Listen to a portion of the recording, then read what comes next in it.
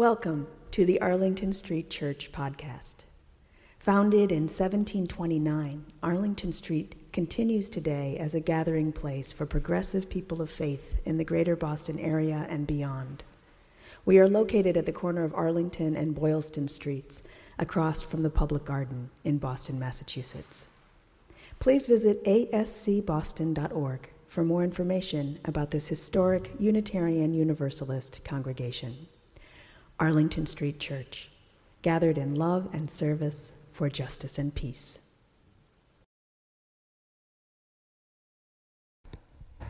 What would you do if a coworker invited you into their office, sat you down in front of a rat, and asked, "Do you think you can control this rat with your mind?"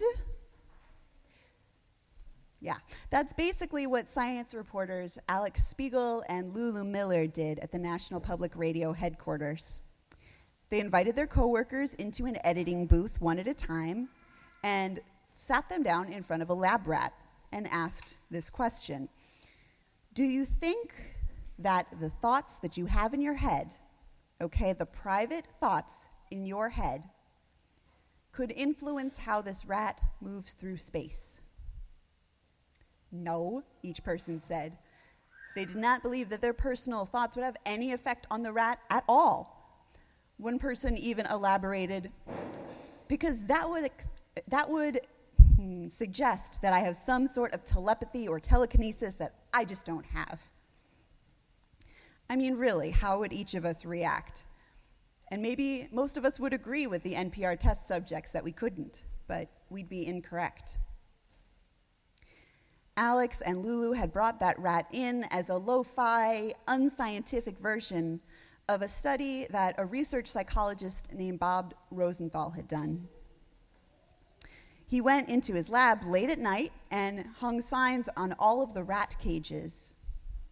Some of the signs on the lab rats' cages said the rat in the cage was incredibly smart. And some said that the rat in the cage was incredibly dumb. Even though neither of these were true, they're just ordinary old lab rats you can get anywhere. So then Bob brought this group of experimenters into his lab, and he said, for the next week, some of you are going to get these incredibly smart rats, and some of you are going to get these incredibly stupid rats. And your job is to run that rat through a maze and record how well it does. We've probably all guessed where this is going. In Bob's real study, the experimenters ran the rats they were told were dumb and the rats they were told were smart. The results were dramatic. It wasn't even close. The smart rats did almost twice as well as the dumb rats. But they were all just the same average lab rat. The results were so shocking that Bob was having trouble getting his research published.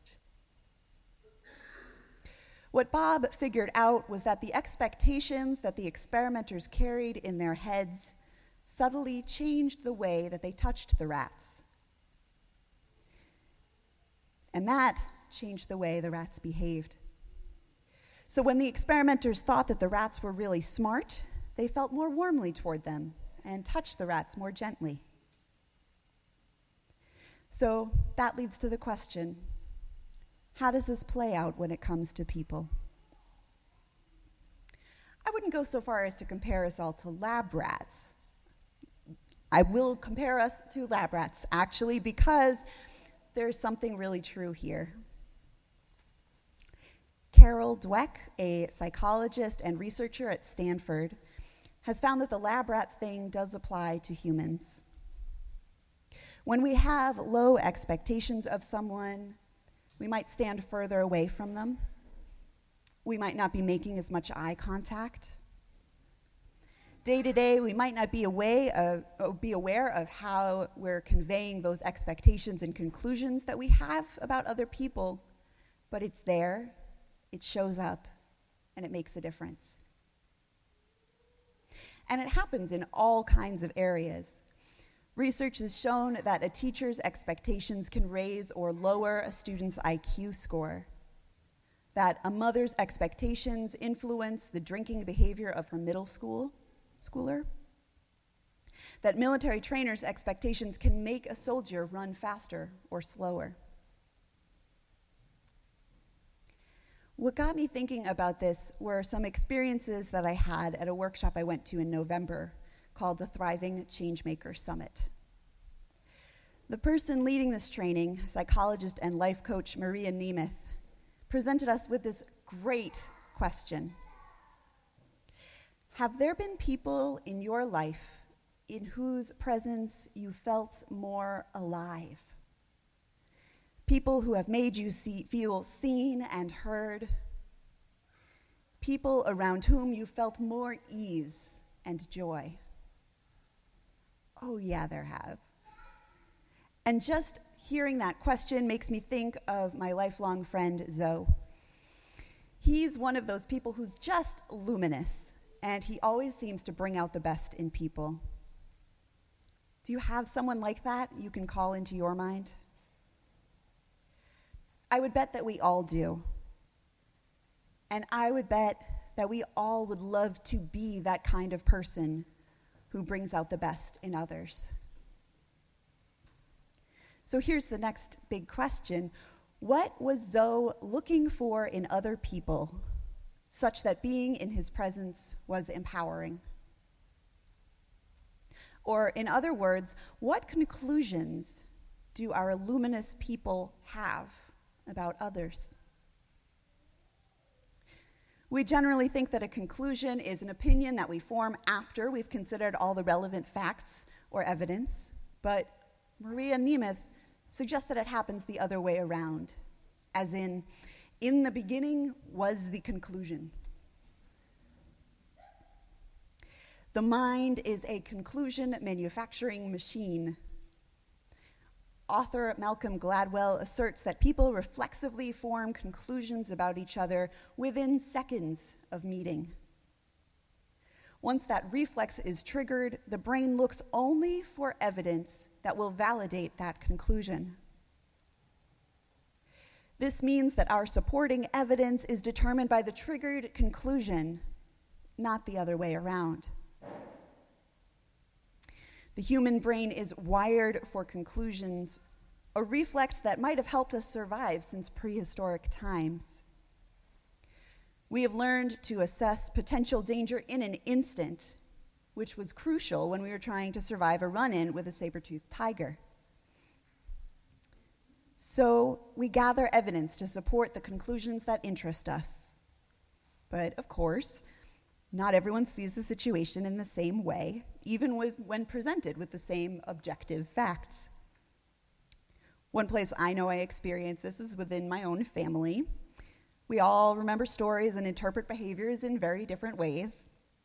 And my dad and I could each give compelling, detailed facts that would back up our positions. That's because we look for evidence to back up our conclusions. Imagine that you and I are working in the same office, and we're friends. One day I come to you and I say, "My boss is a jerk." You say, "Are you sure he's a jerk? Maybe he's just having a rough day. You know the computer system's down and it's really stressful." Well, the next thing I'm likely to do is to give you evidence to support my jerk conclusion about my boss. It's natural, because once I'm focused on a conclusion, any conclusion, my brain is hardwired to provide evidence for why that conclusion is correct. It's a matter of survival, or so our brains think, to be correct about what it has deduced.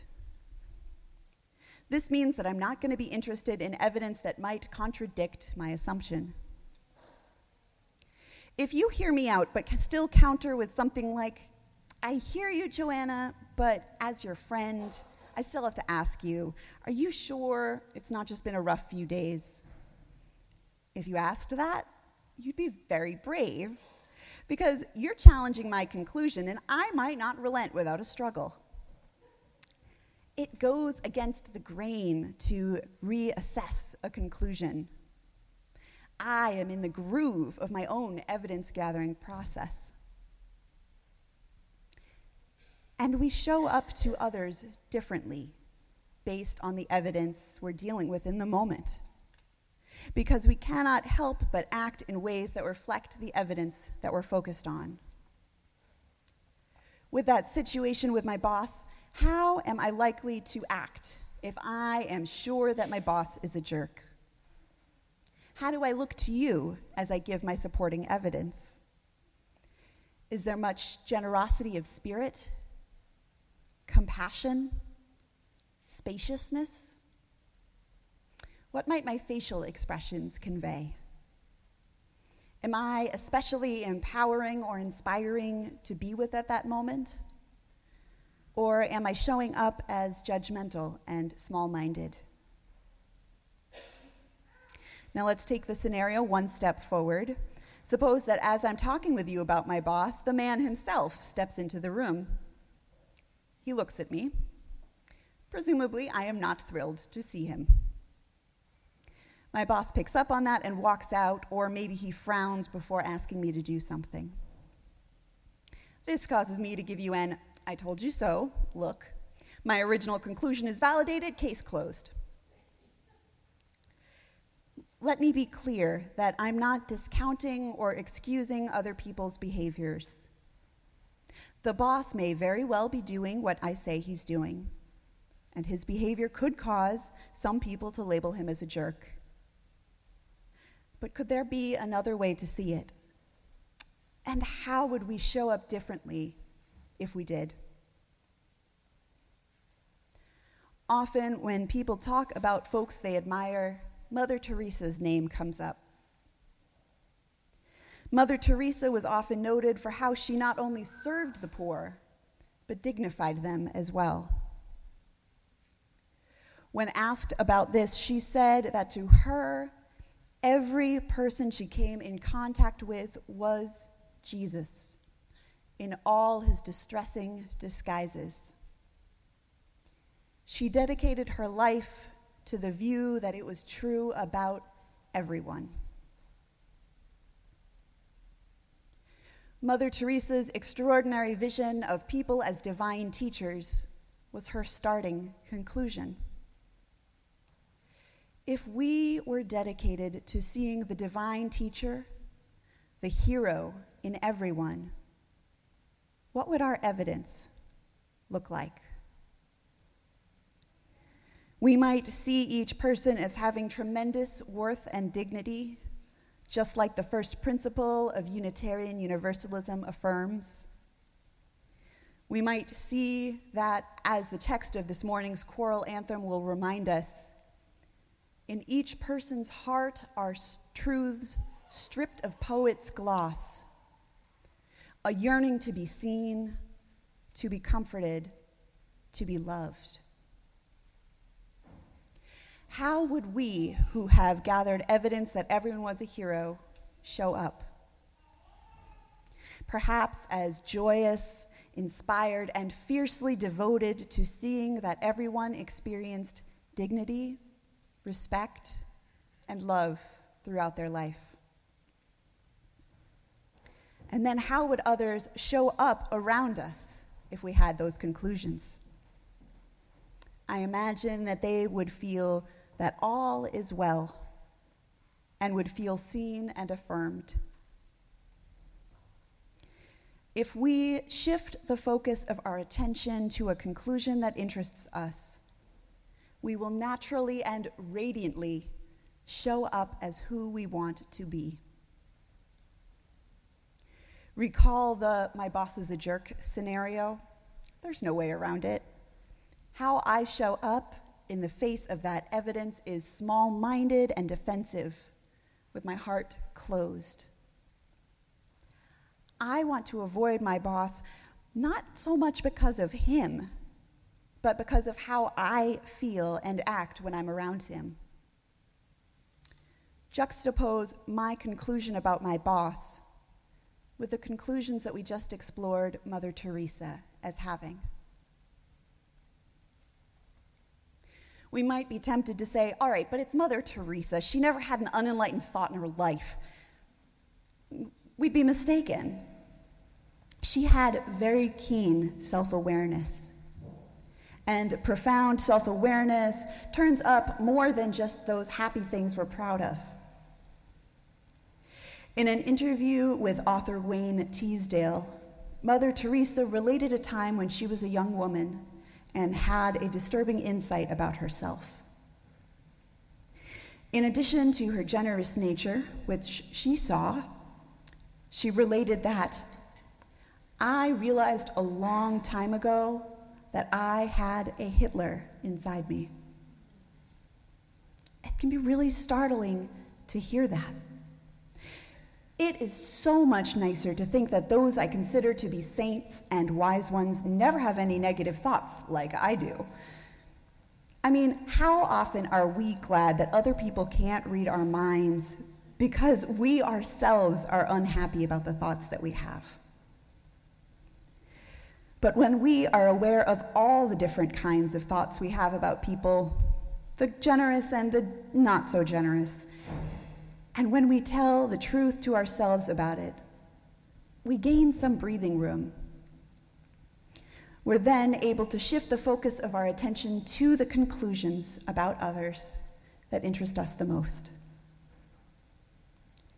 And that interesting conclusion, that fresh perspective, can feel like such a relief, like floating or flying.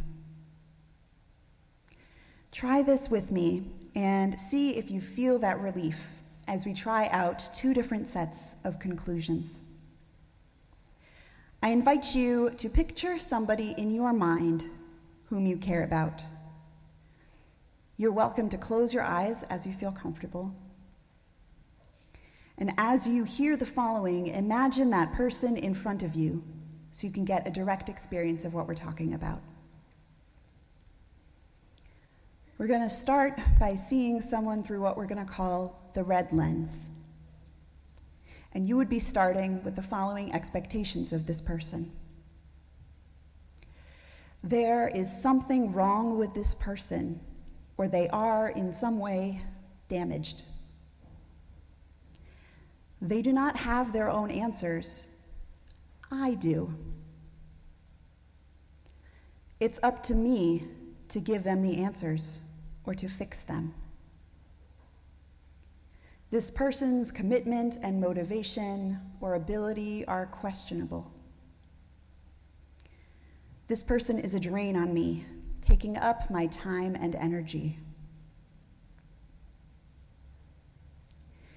My experience of looking at people through this red lens is that I feel almost a physical heaviness, a burden from the grouchiness and resentment that immediately surface.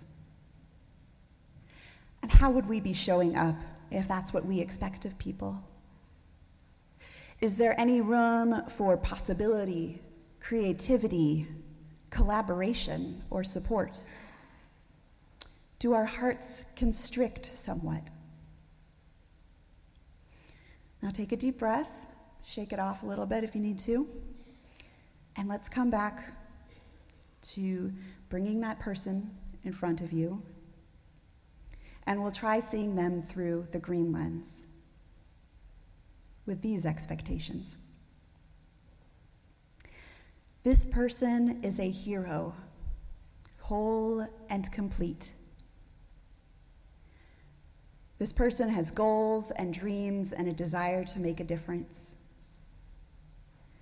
This person has all their own answers. This person is contributing to me right now. This person deserves to be treated with dignity and respect. Did you feel a difference? You might notice your body relaxing and a sense that all is well. When I look through the green lens, I feel a sense of ease, relief that I don't need to analyze or fix this person. A burden has been laid down. I feel more luminous. taller.